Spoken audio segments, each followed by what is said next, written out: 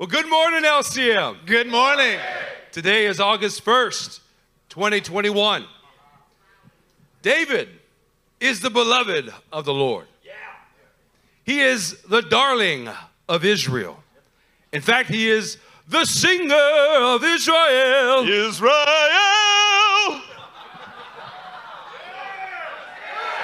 Yeah! And yet there's more. He is the warrior of the Lord.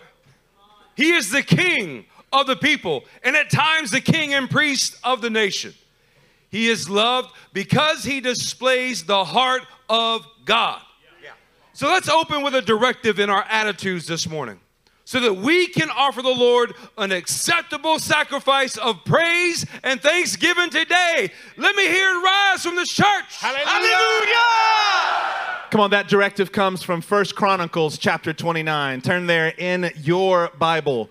1 Chronicles chapter 29, and we are going to begin in verse 14. Somebody say there when you get there. There.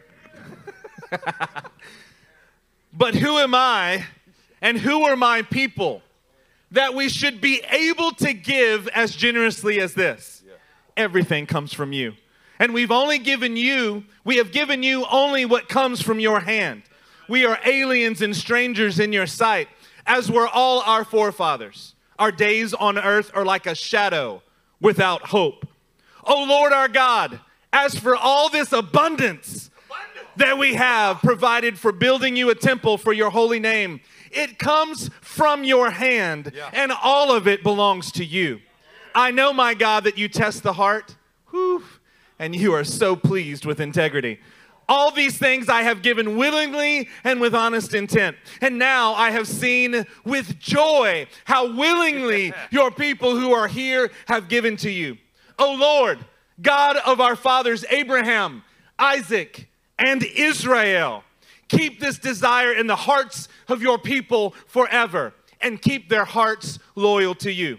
Church, when you hear these words, know that we are praising God for the very same reasons as David. We have seen in you, in the people in this room, a willing, honest intent, joyful offering of your very lives. Amen. Now, look, we want to clear it up from the beginning. We're not talking about money. Even the Mormons can do that.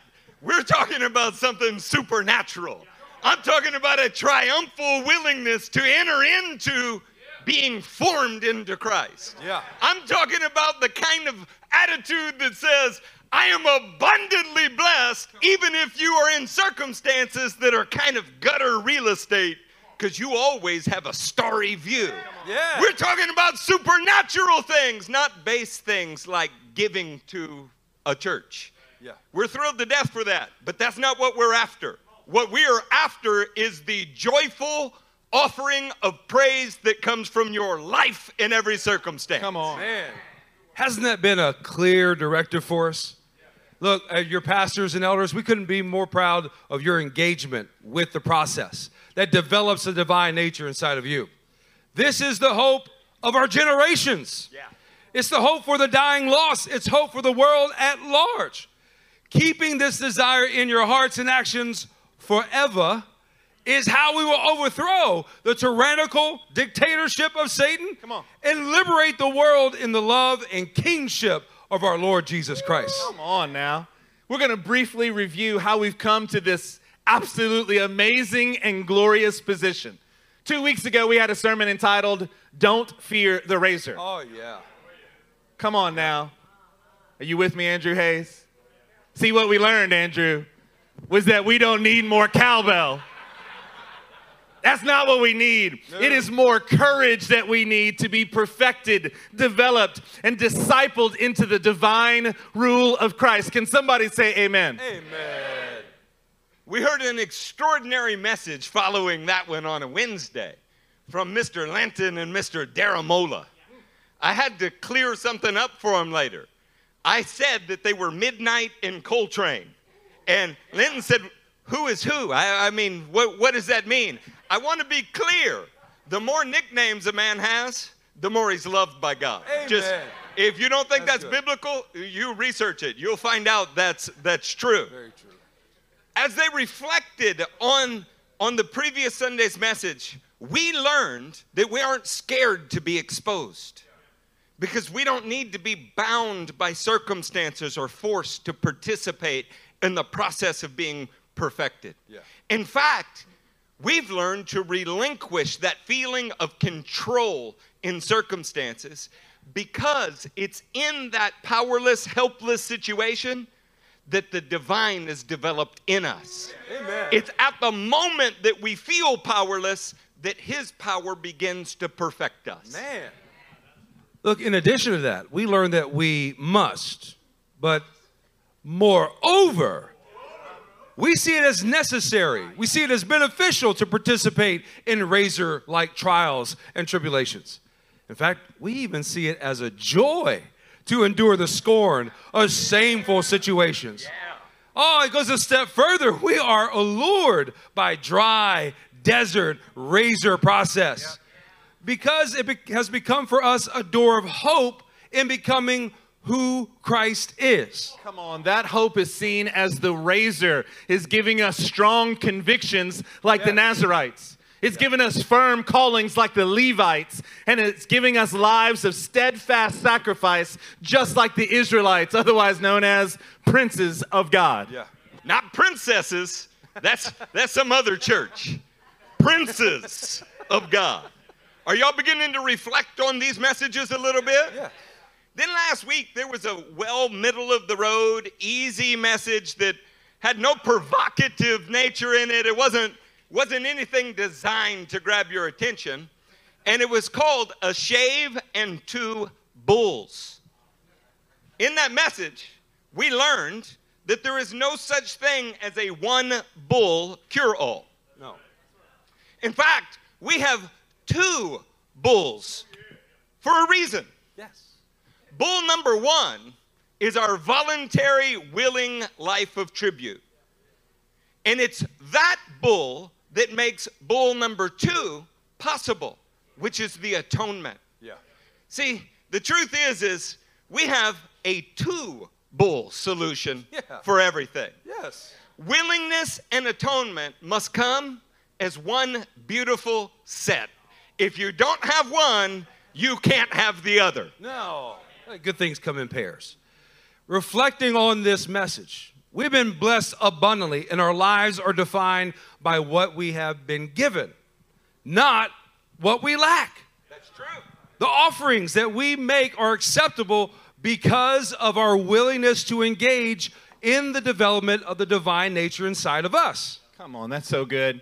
Look, we learned that every time we take communion, we are renewing our pledge to show the world both of our bulls. As we take the bread, our lives are becoming a voluntary tribute. As we take the cup, our lives are being offered along with Christ as the atoning sacrifice for others. Yeah. This process reconciles the world to God, and it would never happen under the administration of a bull-less contemporary kind of church. Yeah. But that's not what you are, LCM. No. Come on now. Y'all want to hear about today's message? Yeah. Y'all really want to hear about today's message? Yeah. We're going to focus on the Levitical process outlined in Numbers 8. We're going to complete those steps today. Our title today is, Hey, don't cut my prunes. To understand Numbers 8 in the Levitical process, we actually want to start in Ephesians 4. We found out that these two passages are actually in parallel with each other. We're going to be in Ephesians 4, verse 11, and look, we're doing this in the English Standard Version, okay? Yeah. So, Chicago, you'll be proud of that. And he gave the apostles, the prophets, the evangelists, the shepherds, and the teachers to equip the saints for the work of ministry, for building up the body of Christ, until we all, somebody say all, until we all attain to the unity of the faith and of the knowledge of the Son of God, to mature manhood. Like a man. to the measure of the stature of the fullness of Christ. Amen. Did you hear the way that the English Standard Version put that? There are men who are responsible for equipping the saints in every ministry. But look at the descriptor.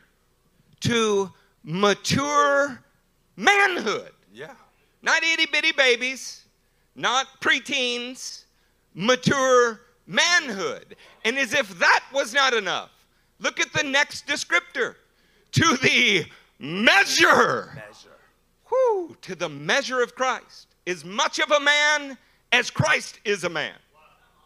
Look, we're in an age when it's common for many to boast about their manhood. Precisely because they don't think there'll ever be an occasion for it to be measured. Yeah. If we engage in the process that the Levitical priest outlined for us, that the fivefold outlined for us, then you will measure up. Yeah. You will measure up to the high calling of Jesus Christ. Yeah. It can never be done by avoiding the process. It can only be done by engaging in the process. Yeah. And our goal is the manhood of Christ. Yes. Measuring up to the fullness of his stature. Amen. Look, isn't it encouraging to know that you have a Father who will help you measure up to the manhood of Christ? Look, we have been directed to the ancient paths of the Levites so that our priesthood can reach their measure and grow beyond into a higher measure, one that is of a heavenly priesthood of Melchizedek. See, if the processes that we've been exploring for the last 3 weeks were required of an earthly priesthood, how much more? Say that with me. How much more should they be seen in the body of Messiah, who is the high priest forever in the order of Melchizedek? Yeah. See, we are growing in measure. We're growing in holy manhood. We are growing to be exactly what Jesus is. Yeah. See, now that we've established that, let's go back to Numbers chapter 8. Numbers chapter 8 together, everyone with us, and we're going to pick it up in verse 5. Numbers 8:5 says this. The Lord said to Moses, take the Levites from among the other Israelites and make them ceremonially clean. To purify them, do this.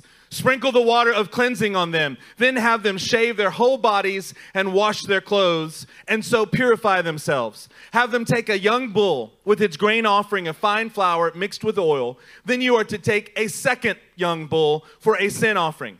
Bring the Levites to the front of the tent of meeting and assemble the whole Israelite community. You are to bring the Levites before the Lord, and the Israelites are to lay their hands on them. Aaron is to present the Levites before the Lord as a wave offering from the Israelites, so that they may be ready to do the work of the Lord. Yeah. Man, there are so many things that we have already learned about this important passage. There's so many more that we're going to learn today. But perhaps the bottom line is that the whole aim is the exact same in Numbers 8 as it is in Ephesians 4. Namely, that you might be ready, that you might be equipped to actually do the work of the Lord, and all of that in the measure of Christ. Yeah. Look, in order for us to progress in the measure of manhood, let's review the steps we will be targeting today. So pull up the next slide. You remember this slide from the message, Don't Fear the Razor. If there's a take them process, a make them process, an offering of bulls. And then steps 5 through 7 are what we're going to focus on tonight, or today. Step 5, bring Levites to the front of the tent of meeting and assemble the whole Israelite community. Step 6, bring them before the Lord, and the Israelites are to lay their hands on them. Lastly, step 7, Aaron presents the Levites before the Lord as a wave offering from the Israelites. So here's how we want you guys to see this. Step 5 is about Messiah's community presentation. Presentation. Step 6 is about Messiah's community participation. Participation. Oh, and step 7 is about Messiah's community proliferation. Proliferation. Come on, everybody say proliferation. Proliferation.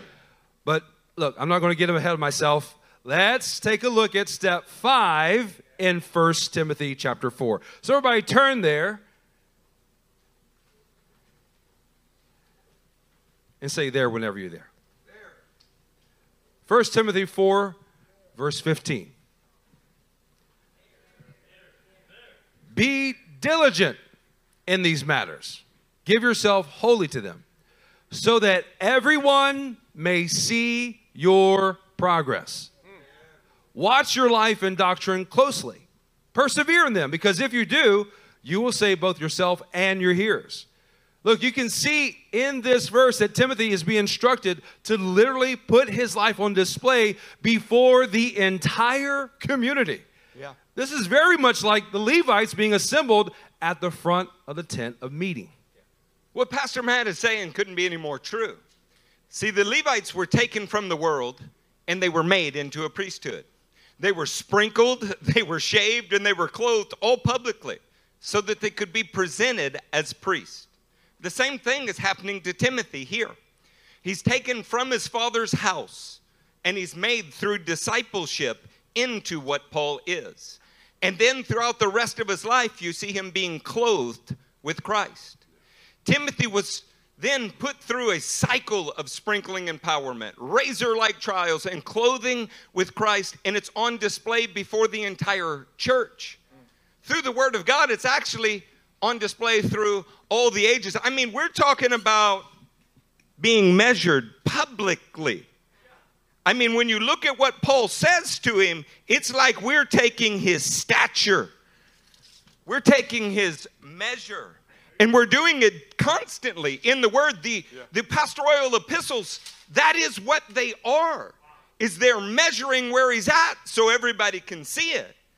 I'm sure Timothy would have rather been developed into perfection in a private place. And then only revealed publicly once perfected. But that's not God's process. No. It never has been his process. Yeah. His process is public, and there's a reason. It says it at the very end of the verse. If you do, you will save both yourself and your hearers. Yeah. God designed the process of development to not only save Timothy, but also his hearers who would follow his example. This is why everything is done in public presentation. Because the goal is to benefit that person and everyone else who sees it. Now, Pastor was giving some incredible insight just then. I had the privilege of looking at you guys while he was speaking. And when he was talking about the fact that Timothy would have, I'm sure, been rather perfected in private, everybody got really, really quiet.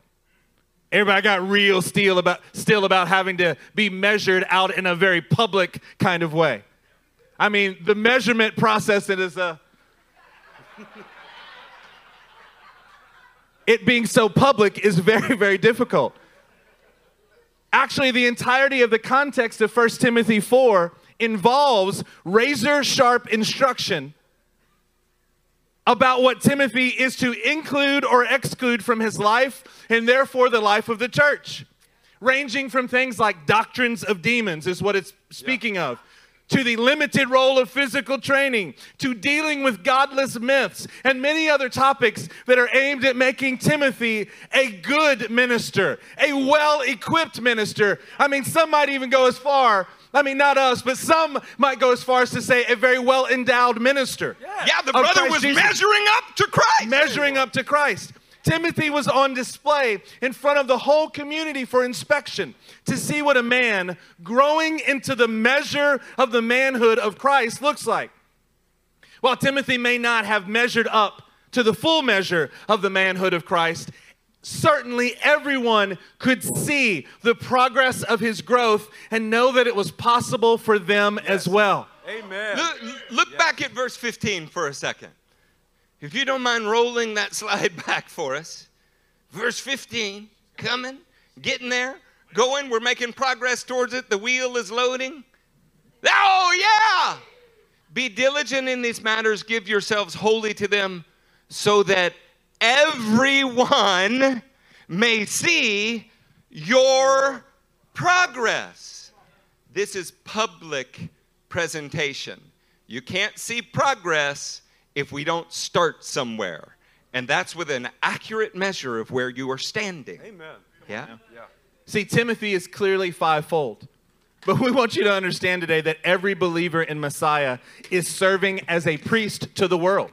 Let's look at how Jesus displayed this exact same principle in Matthew chapter 5. Everybody turn to Matthew 5. Yeah. Come on, say measure up when you get there. Measure up. Matthew 5 and verse 14 says this. You are the light of the world. A city on a hill cannot be hidden. A city on a hill cannot be hidden. Neither do people light a lamp and put it under a bowl. Instead, they put it on its stand, and it gives light to everyone in the house. Everyone. In the same way, let your light shine before men, that they may see your good deeds and praise your Father in heaven. Now see, you're picking up what we're saying here. You're picking up some of the same elements here in Matthew that we saw in the passage in Timothy. See, you cannot be hidden. Yeah. You cannot make progress while you're hidden. I mean, I'm talking about you got to have a full display in front of everybody in the house. Then your light and your deeds result in the praise of your Father. Yeah. Are y'all starting to feel the encouragement but also pressure of this process? I mean, how many of you have ever lied about your height? How many of you are lying right now about lying about your height? You know, nobody says I'm 5'11 and 3/4. You know, they just round it off. They give the good estimate, you know. 6 foot. As I'm engaging with what Pastor Wade is saying, this whole process can't be hidden. Everyone in the house sees it. And the goal is that your light may shine before men, that they may see your good deeds and praise your Father. Do you hear how personal that is? And yet it's on display before everyone. Well, engage with that for a minute. Because as I'm engaging with it, I wish that all that was on display was my light. But in the passage, light and deeds are clearly synonyms. Not all of my deeds are light. Yeah? When we're measured in community presentation, the profound truth is that not all of our deeds measure up. I often fall short of even beginning to approach the manhood of Christ. In the spiritual coldness of my failures, well, that's where my real hope springs into fullness. It's in the progress that I'm making. Yeah. The progress that you can see. You realize messages from baby Eric are online? I mean, you can go find them in 2002. I'm embarrassed. Except that you can see the progress in my life since then. That's what causes hope to spring in to fullness. Amen. Look, what you should be thinking is if God displays progress in Pastor Wade's life, progress in Pastress Christie's life, if God can do it in Pastor Eric's life, then every person in this room should be taking encouragement, because if we can make progress towards the manhood of Christ, then surely you can do it as well. Yeah. Being measured publicly, well, it allows you to grow publicly. Amen. Oh, look. There's some serious hope being spoken this morning. Not only if these two guys can do it, but if me and Cassidy can do this, you absolutely can do this. We're well familiar with the terrifying prospect of community inspection. I'm talking about the breaking out of the measuring line to see if I'm making progress towards the manhood. That's about 75 feet. Wow. No, 18 feet. 18 feet. 18 feet. We got more to grow. Yeah. We got more to grow. That measuring line process that is showing me how to grow into the manhood of Christ. We're familiar with this as the P-Rose. And we know that it's been good for us. It's been good. Really good for us. Come on. In fact, it is less terrifying and it's actually more alluring than it's ever been. Alluring. Let me dial back the clock. Dial it back, brother. Let's go all the way back to the year of 2004. Actually, before some of you guys were actually born. Yeah, that's true. In 2004, and since then, can anybody deny that my home has grown in shalom? Undeniable. No denying that. That my marriage has grown in fruitfulness since 2004. Come on, fruitful. That my children have grown in godliness since 2004. Little trophies getting in the truck. To the highest bidder. No. As long as you measure up to the manhood of Christ. Yeah, that's what I'm looking for. We're able to see the accurate measure of where you are, and this allows for the praising of our Father in the progress that you make in public.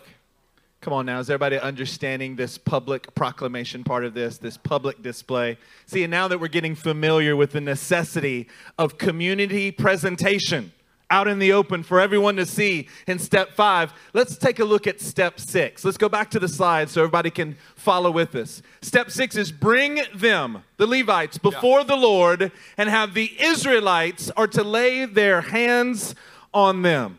Not Bon Jovi. Lay your hands on me.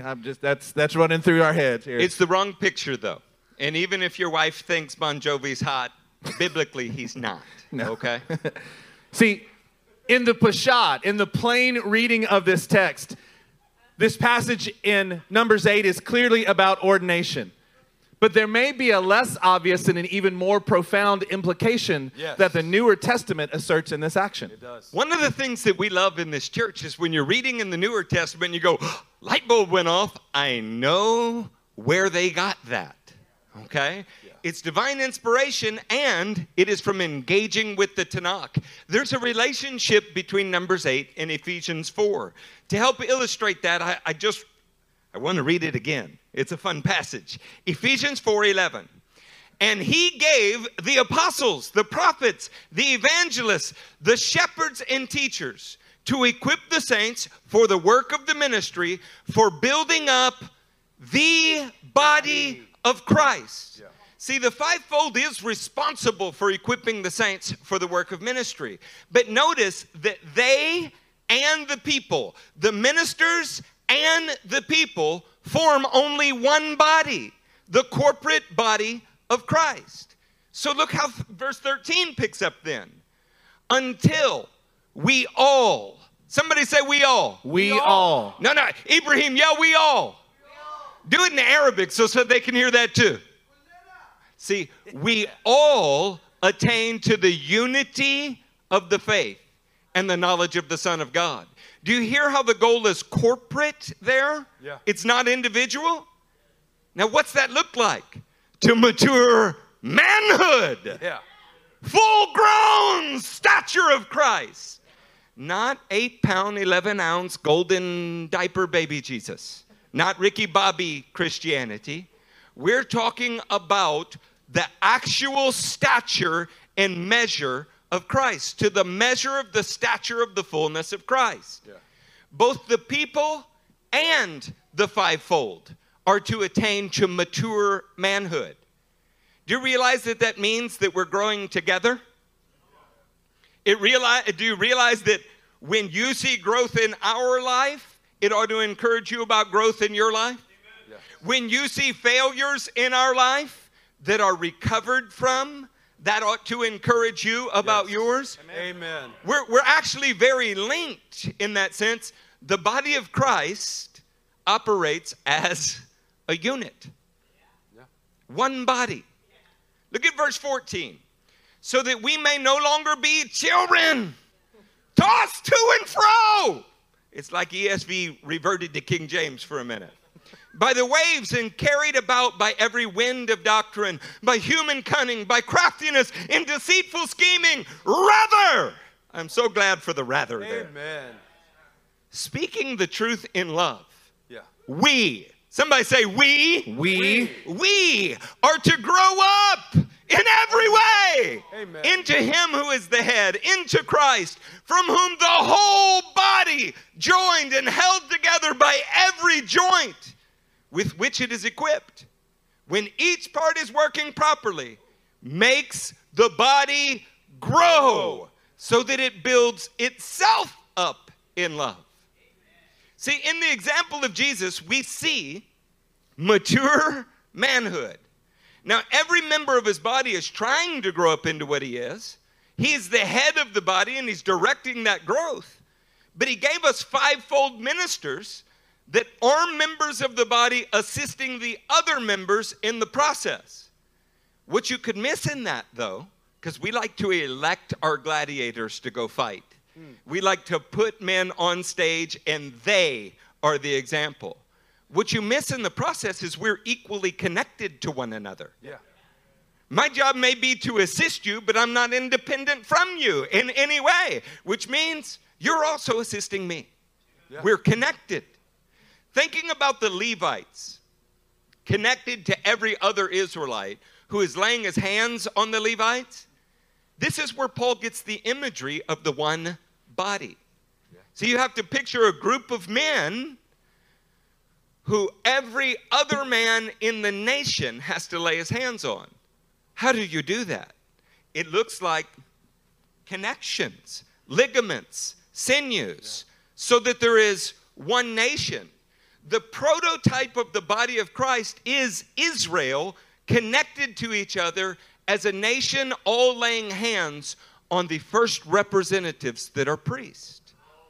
It's connected. Yeah. Are you guys getting that? The interconnected relationship. Well, step 6 is about community participation.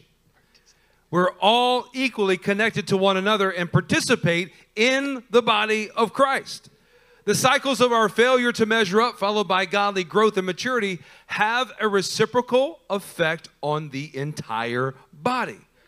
So look, I want you to envision something. Envision your hands on the shoulders of the person next to you. How about we don't envision it? Go ahead and do it. Do it. Yeah. If you're a guest and that weirds you out, you will not like the rest of the service either. Look around. If our chairs were even closer and there were no aisles, there'd be a complete interconnectedness. And realize from this imagery, none of us are independent from each other. None are independent. You affect one, and you affect the entire body. All right, you can put your arms down now.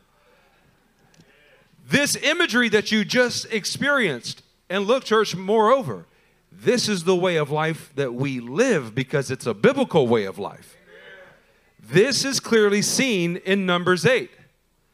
So the growth and maturity of every person in this room is connected to every other person in this room, which is why every aspect should be on display.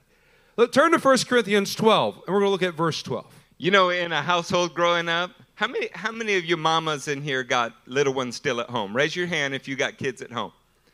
Okay. Now put your hands back down. You ready? You're used to putting your hands up?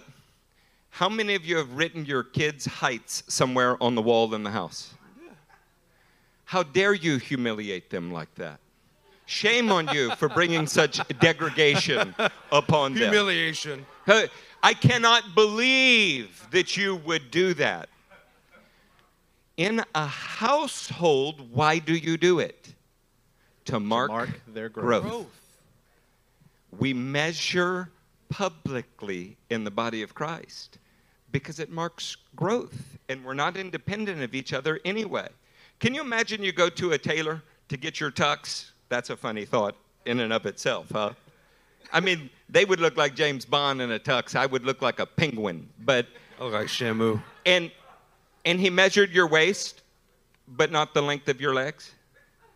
He measured your wrist, but didn't measure what's that? Girth, chest, broad, chest, chicken chest parts. Yes, just like that. So, and he didn't do it because, I mean, he didn't want to draw attention to the fact that you got all this going on up here. He didn't want to make you feel funny about your thighs. He didn't. No, you want the clothes to fit. Well, we want to measure up to Christ. Yeah. We want to measure up to Christ, and we can only get there together. Yeah. In fact, it was a few months ago, we just celebrated Emmy reaching the height of 5'1". She can now ride the rides. And growing in stature. It's okay, Chris. We'll keep praying for you. Yeah, and Abby, would you give Emmy a high five as the shortest member of the Stevens family with the shortest member of the Piro family? Everybody at 1 Corinthians chapter 12, verse 12. The body is a unit, though it is made up of many parts. And though all its parts are many, they form one body. So it is with Christ. For we were all baptized by one Spirit into one body, whether Jews or Greeks, slave or free, and we were all given the one Spirit to drink. Now the body is not made up of one part, but of many. Look, Paul seems to continually be drawing from the imagery of Numbers 8 in this passage. While it's true that the function of the fivefold is specifically to equip every other member, it is equally true that every member's growth and maturity affects all the other members. Yeah. Which, again, is why this whole process is on display before the whole house and the entire community. Now, maybe you've read this passage many times, but we're hoping that today it's sinking in a different way, the interconnectedness of this community, of what God has intended for his body to function as. What he wants his house, his building to function the way that he has designed it. Look in the same chapter in verse 26, 1 Corinthians 12 and verse 26, and listen to this with this understanding that we've presented to you. If one part suffers, every part suffers with it. If one part is honored, every part rejoices with it. Now, you are the body of Christ, and each one of you is a part of it. Now, consider what the implications of this verse and this passage is. How can we celebrate the progress of our fellow members in the body if we are unaware of the areas that were previously failing to measure up to the manhood of Christ? How can we exalt the triumph of Christ in someone else's life if they were too insecure, too scared, or too prideful to let you know the spiritual tragedies that they are growing out of? Come on now, church. As a connected body, we experience tragedy and triumph, and we do it together. Amen. As a connected body, we go from the immaturity of childhood to the triumph of mature manhood, and we do that together. Amen. Together. Yeah. Look, can you imagine somebody telling you on the phone, hey man, I want you to cut my hair short. In relation to what? I mean, Carlos short, Eric short, like what is short? Well, it's like this with our growth. Dad, my shoe size is an 8. Well, if you knew that his shoe size was a 6 before, you realize that we are celebrating growth, as all little boys around 7th and 8th grade are excited about doing. The problem with this is if we are not connected and we don't know, you're like, an 8 sounds good to you? I mean, Cody's got a size 13. We're now not celebrating what is legitimate growth in somebody's life because there was not an accurate measure of what was there. And more than that, we're exalting something else, Cody's size 13, that hasn't changed in 20 years. See, this is why we're connected as a family. I think there's a skit somewhere about, people with big feet and tiny little hands singing. It looks funny. As a body of Christ, our growth is supposed to be proportionate to each other. Yeah. We're supposed to be helping each other. If one part is lacking, we're all supposed to be helping the part that is lacking, but you can't do it if you don't know. You can't do it if the person is scared, shriveled, and withdrawn. In this house, we're not shrinkers, though. No. We stand up and say, measure me. I want to grow into the fullness of Christ. Church, when you're thinking of this kind of imagery, of the connectedness of every Israelite laying their hands on the Levites and the Levites laying their hands on each other, one body, when you're thinking about that as you, when you're envisioning every member in this room shoulder to shoulder, as Peyton's song says, connected, integrated, a corporate body of Christ, has God not been generous to you? Yes, He has. Very. Look at who is on your left and right. Yeah. Has God not been generous to you? Yes.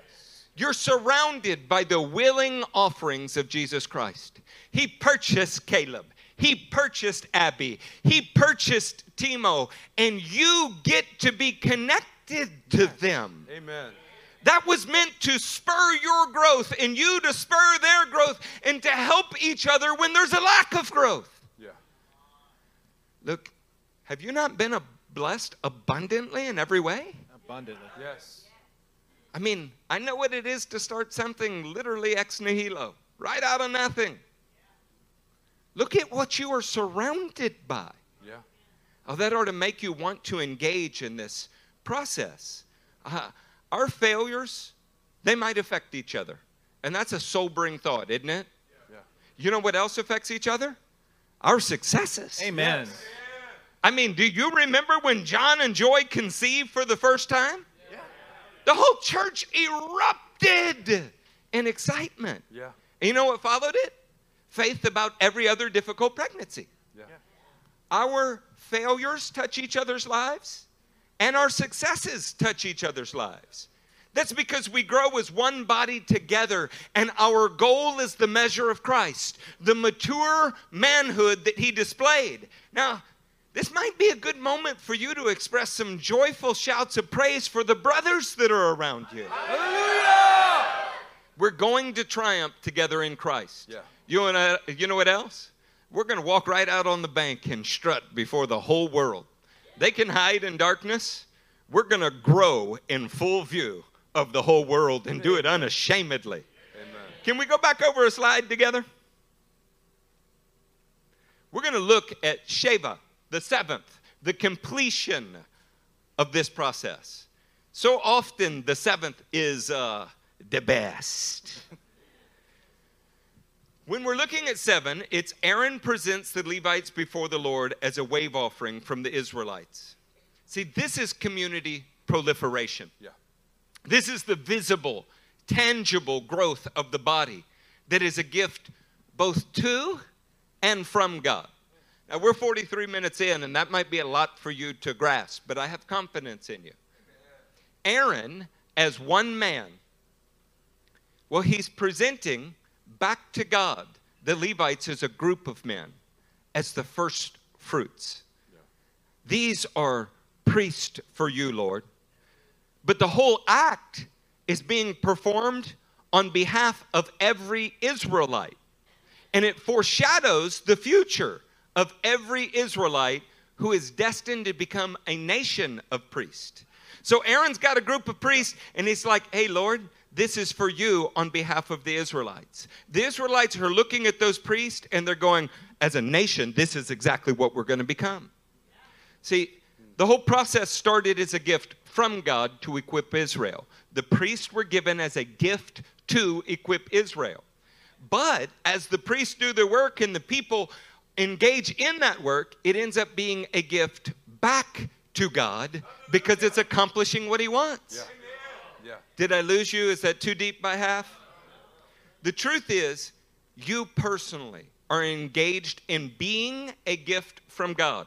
See, that's what happens when you got saved and entered into the ministry of Jesus Christ. That was a gift. It didn't come from you. It was not based on your merit. But now, your life is becoming a gift given back to God. Presented as a wave offering, everything that you accomplish in His name and on His behalf. Look, what Pastor said is profoundly deep. So we want to help you out a little bit. Everybody turn to Exodus chapter 19. Help us, brother. Help us measure up. Exodus 19. Say, don't cut my prunes when you get there.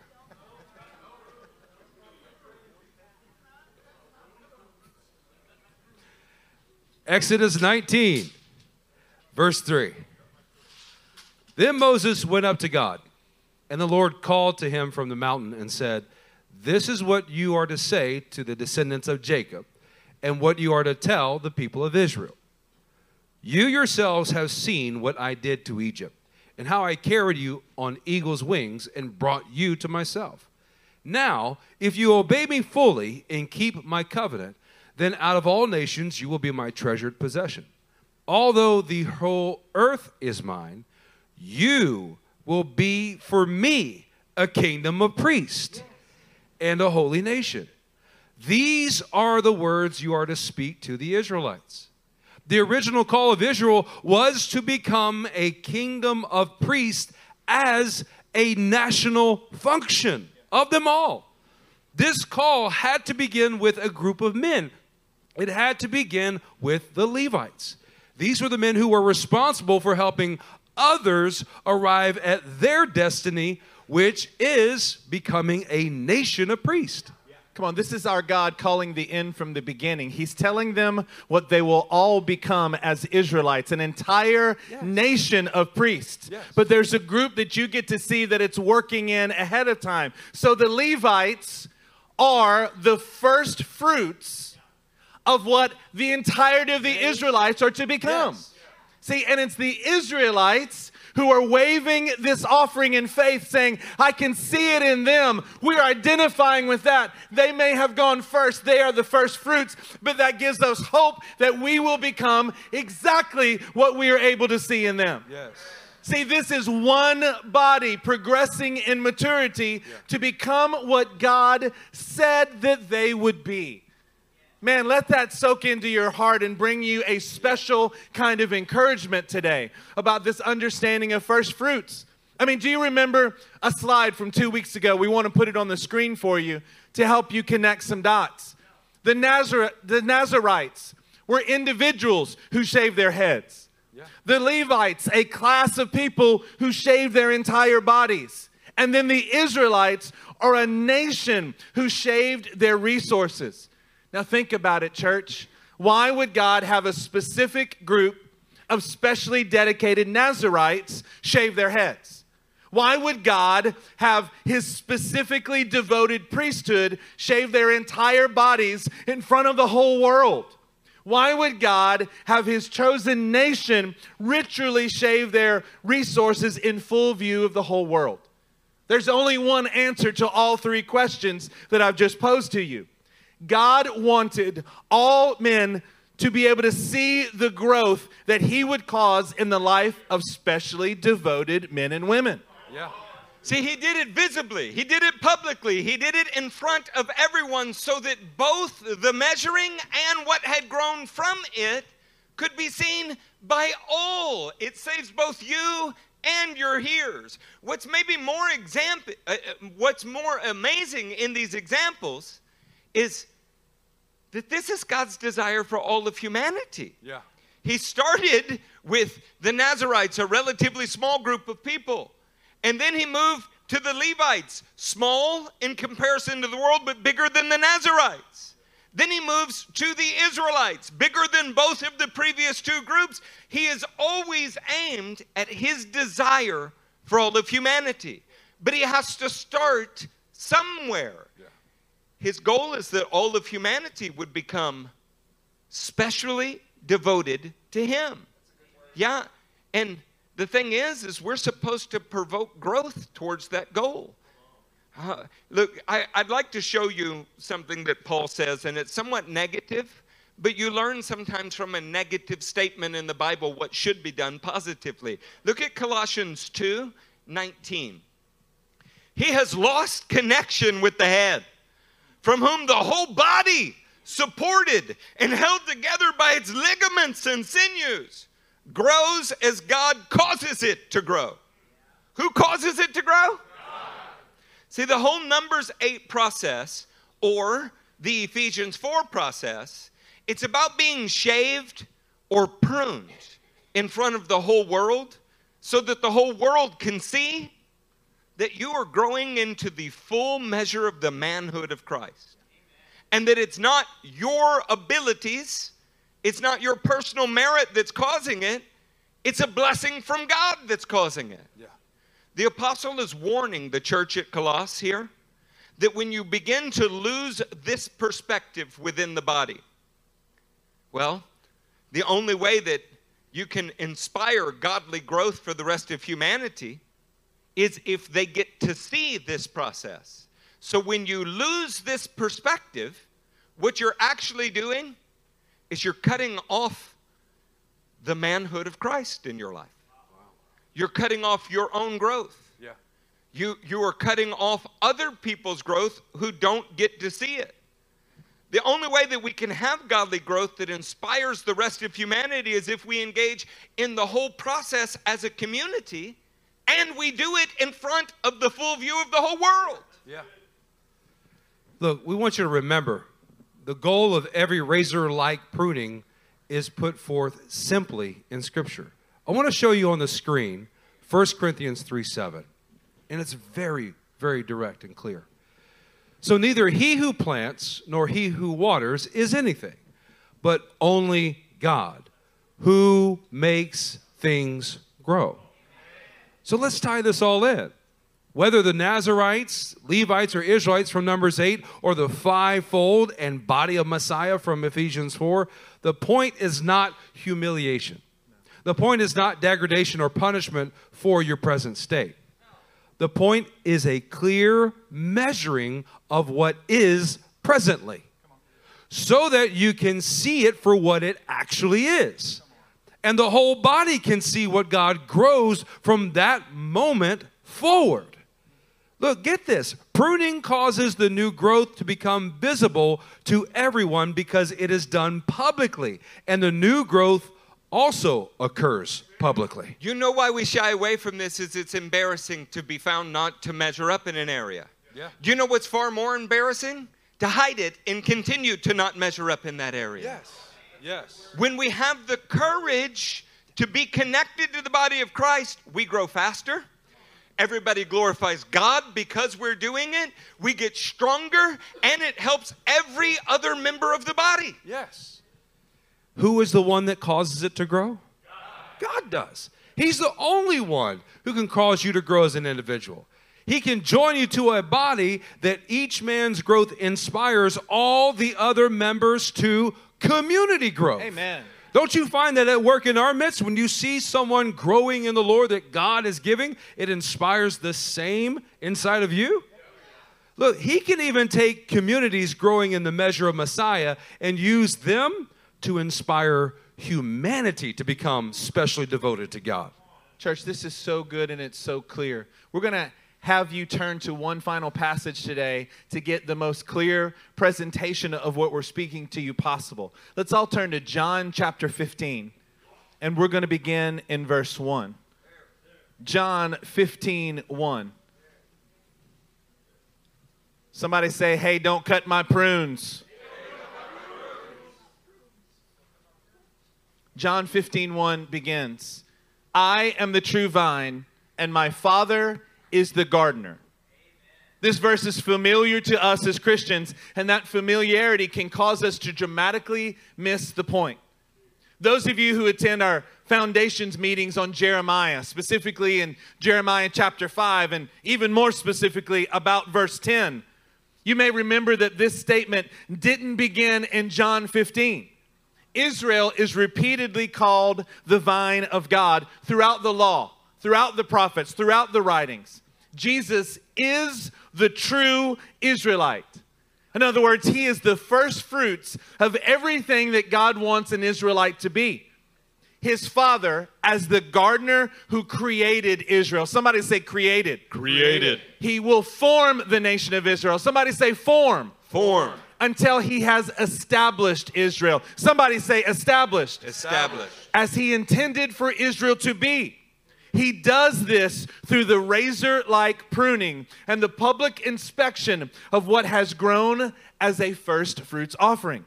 Take a look at verse 2. He cuts off every branch in me that bears no fruit, while every branch that does bear fruit, he prunes so that it will be even more fruitful. So why does the Father use a razor to prune Israel? Well, the answer is so that Israel will be even more fruitful. If he does this to a corporate nation, and Jesus is the best, the perfect example of that corporate nation, what does he do to each member of the body of Christ?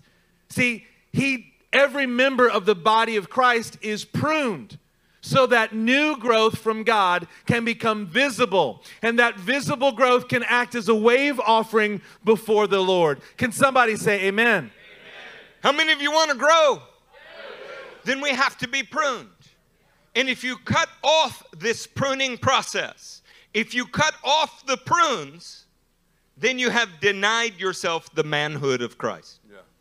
Each of us is growing in the measure of the manhood of Christ, but it comes through the razor-like pruning, through the public inspection of growth. It comes through making your life a wave offering in front of all of the world.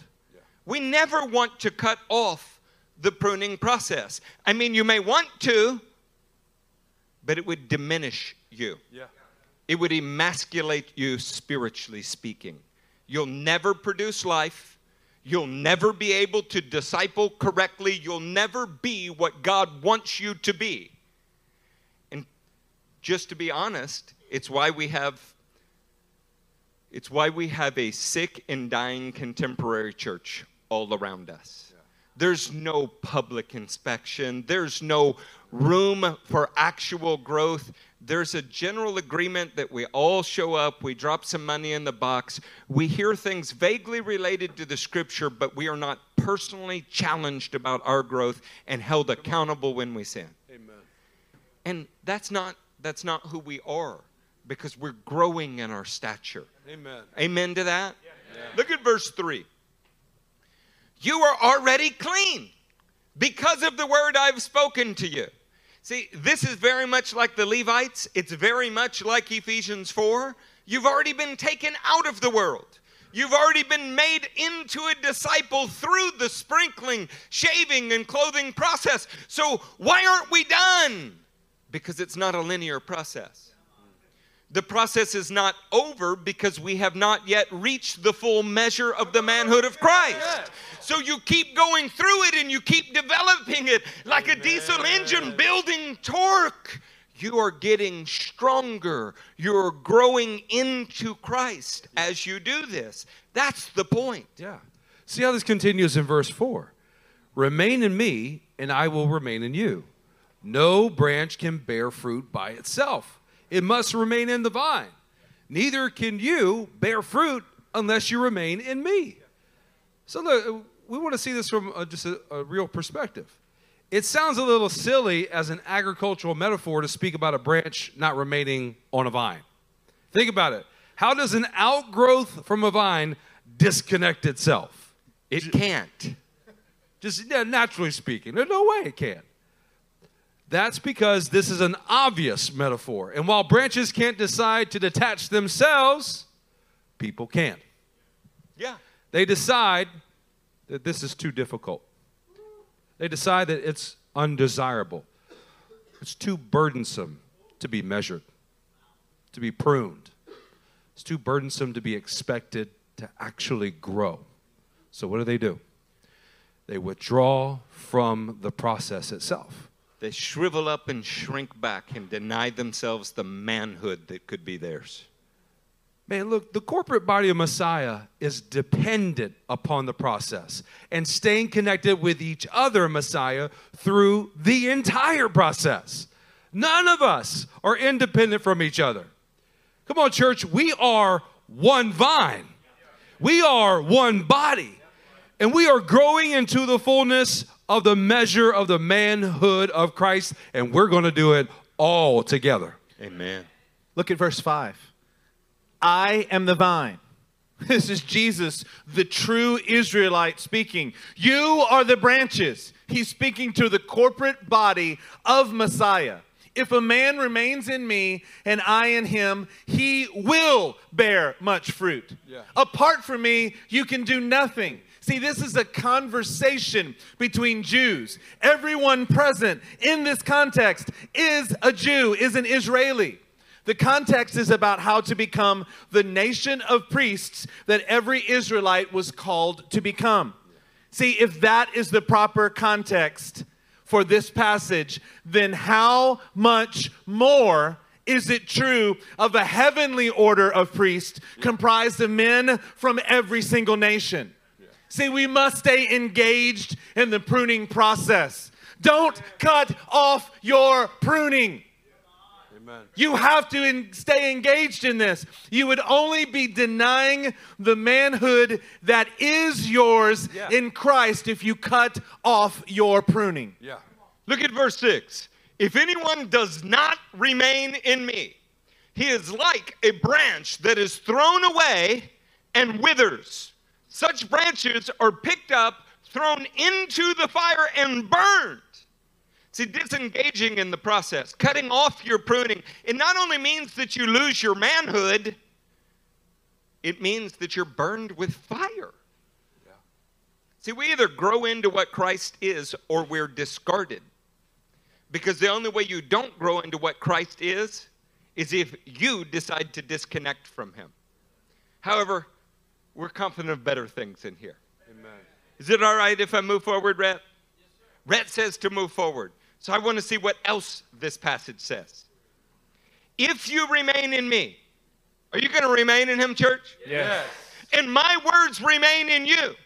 Ask whatever you wish, and it will be given you. This is to my Father's glory, that you bear much fruit, showing yourselves to be my disciples. How encouraging is this? The glory of the Father is in the wave offering of your life.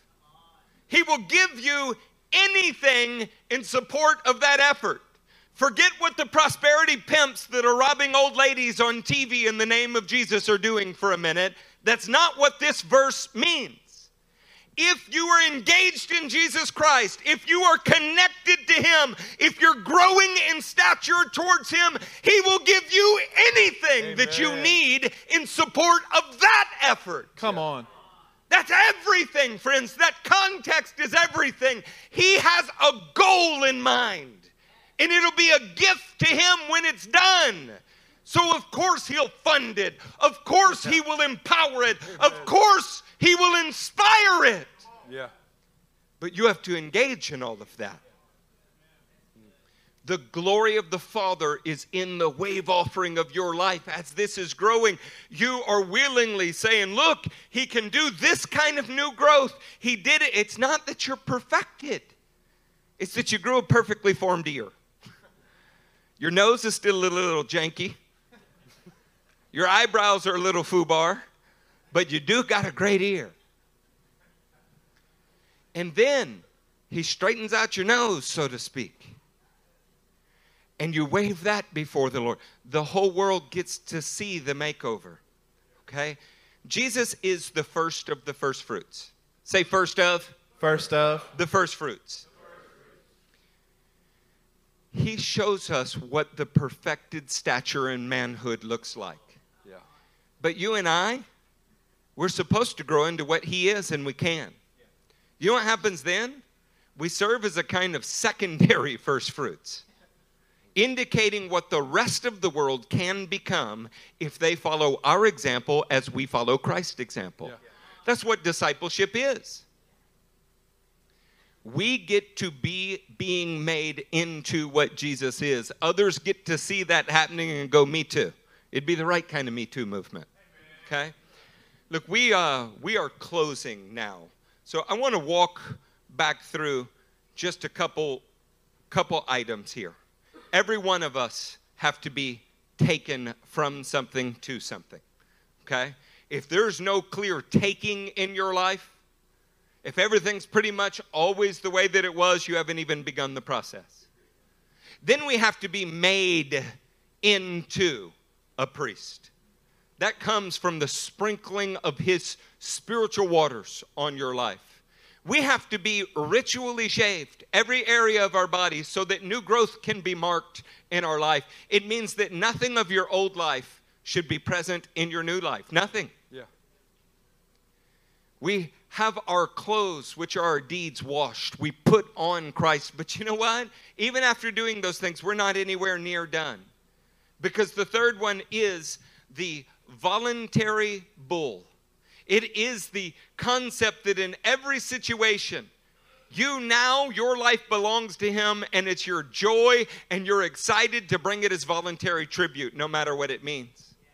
Which takes you to the second bull. There's atonement for that man in every situation after his washing, after his shaving, after his being taken and made. Do you really think that the atonement doesn't have to follow you every day? Come on, it does. Then we move into the place where our lives are being offered in community presentation. It's not about you. It's not an individual or personal thing anymore. You're connected to the body of Christ, and everything you do affects every other person. And then in step 6, we all begin to lay our hands on each other, and there's community participation in the perfection that is ours. Yeah. In step 7, what it causes is something that is community proliferation. The whole world can see what you are becoming, what we together are becoming. I'm not proud of our sermons in this church. I'm proud of our family in this church. Yes. So, well, I don't know what to think about what he preached. Well, did you like the family? Okay? Because preaching changes from week to week. But if you don't like the family, get out now. Yeah. We're very proud of what God has built here. Are. As we look at these steps in Numbers 8, I want to tie something together for you that shows us what we must do. Step 7 is that Aaron presents the Levites before the Lord as a wave offering. This is what the Lord wants to grow you into. Well, this is directly parallel to where we ended in John 15, that you may show yourselves to be his disciples. But how? According to John 15, how is it that everyone shows themselves to be his disciples? By bearing much fruit. You know, what was a wave offering just wasn't a couple of stalks or weeds. It was actually what had fruit on it.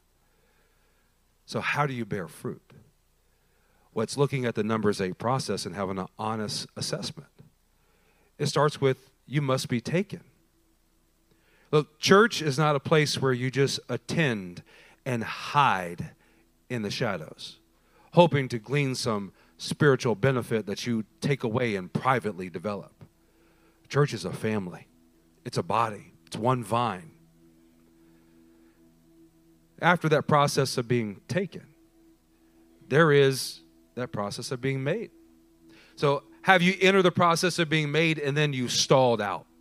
You become discouraged or become withdrawn. Man, this is a little bit more painful than I expected. It's not really what I signed up for. Look, I can tell you, this family and the body of Christ, we're not those who shrink back. We are of those who are constantly stepping forward to be sprinkled, shaved, and clothed, and expecting that there's even more after that process.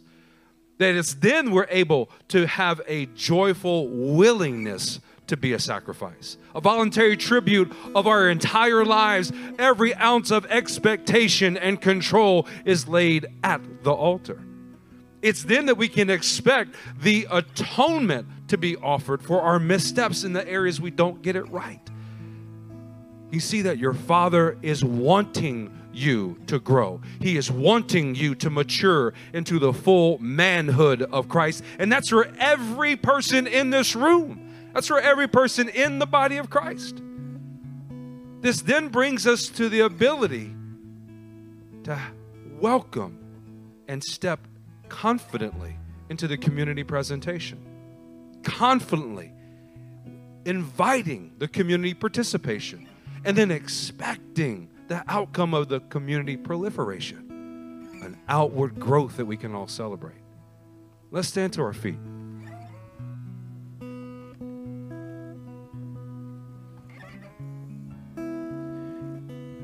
Here's what I ask and challenge of you. Where in this process have you withdrawn? Where in this process have you been discouraged and you've run from, hid from the actual pruning process? Because here today at this altar, you can turn and repent and walk back into the pruning process that will provide your perfection into being exactly the mature manhood of Christ that He has designed you to be. So offer up your whole lives now and let the change begin here at this altar, and we'll carry it outside those doors. Mighty God, we thank you for your word that instructs us, that guides us, that leads us into becoming who you are. I pray that here and now, your power and your presence would be here. Lord, change us. Change the way that we live. Change the way that we think to become you, measuring up to the fullness of your manhood. In Jesus' name, amen.